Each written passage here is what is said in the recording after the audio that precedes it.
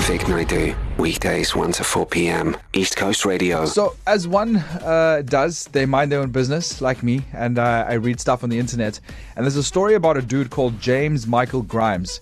And it's quite appropriate that I bring the story up because maybe you are going to spend some of your holidays aboard a cruise ship.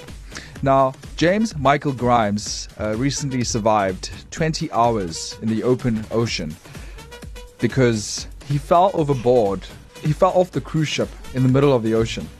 Oh my gosh. I don't know, just thinking of that gives me anxiety. This large body of water. How would one even be found? New fear unlocked. I didn't even know it was a thing. It is a thing. People apparently fall off cruise ships. It's not often, but between 2009 and 2019, there were 212 cases of people falling overboard.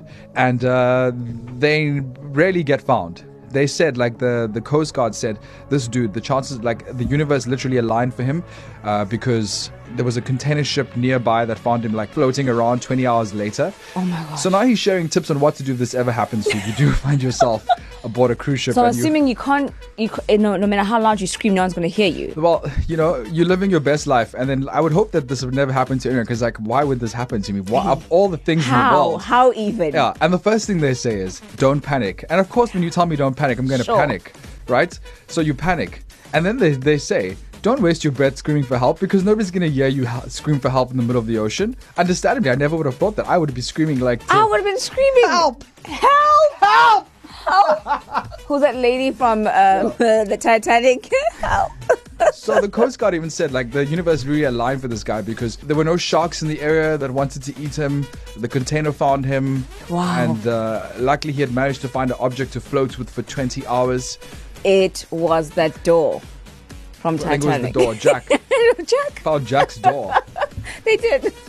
And eating, apparently your body doesn't need to eat for it's used to starving, fasting. So food is not your concern in the middle of the ocean. Water is. I can imagine. You can't drink salt water, of course, You because can't. it'll dehydrate you more.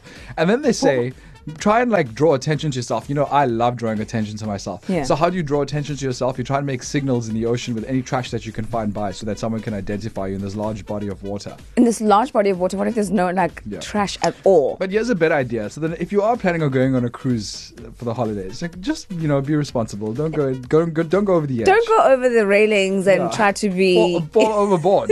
How did he even do that? What was he doing? He's living his best life as one does on a cruise ship.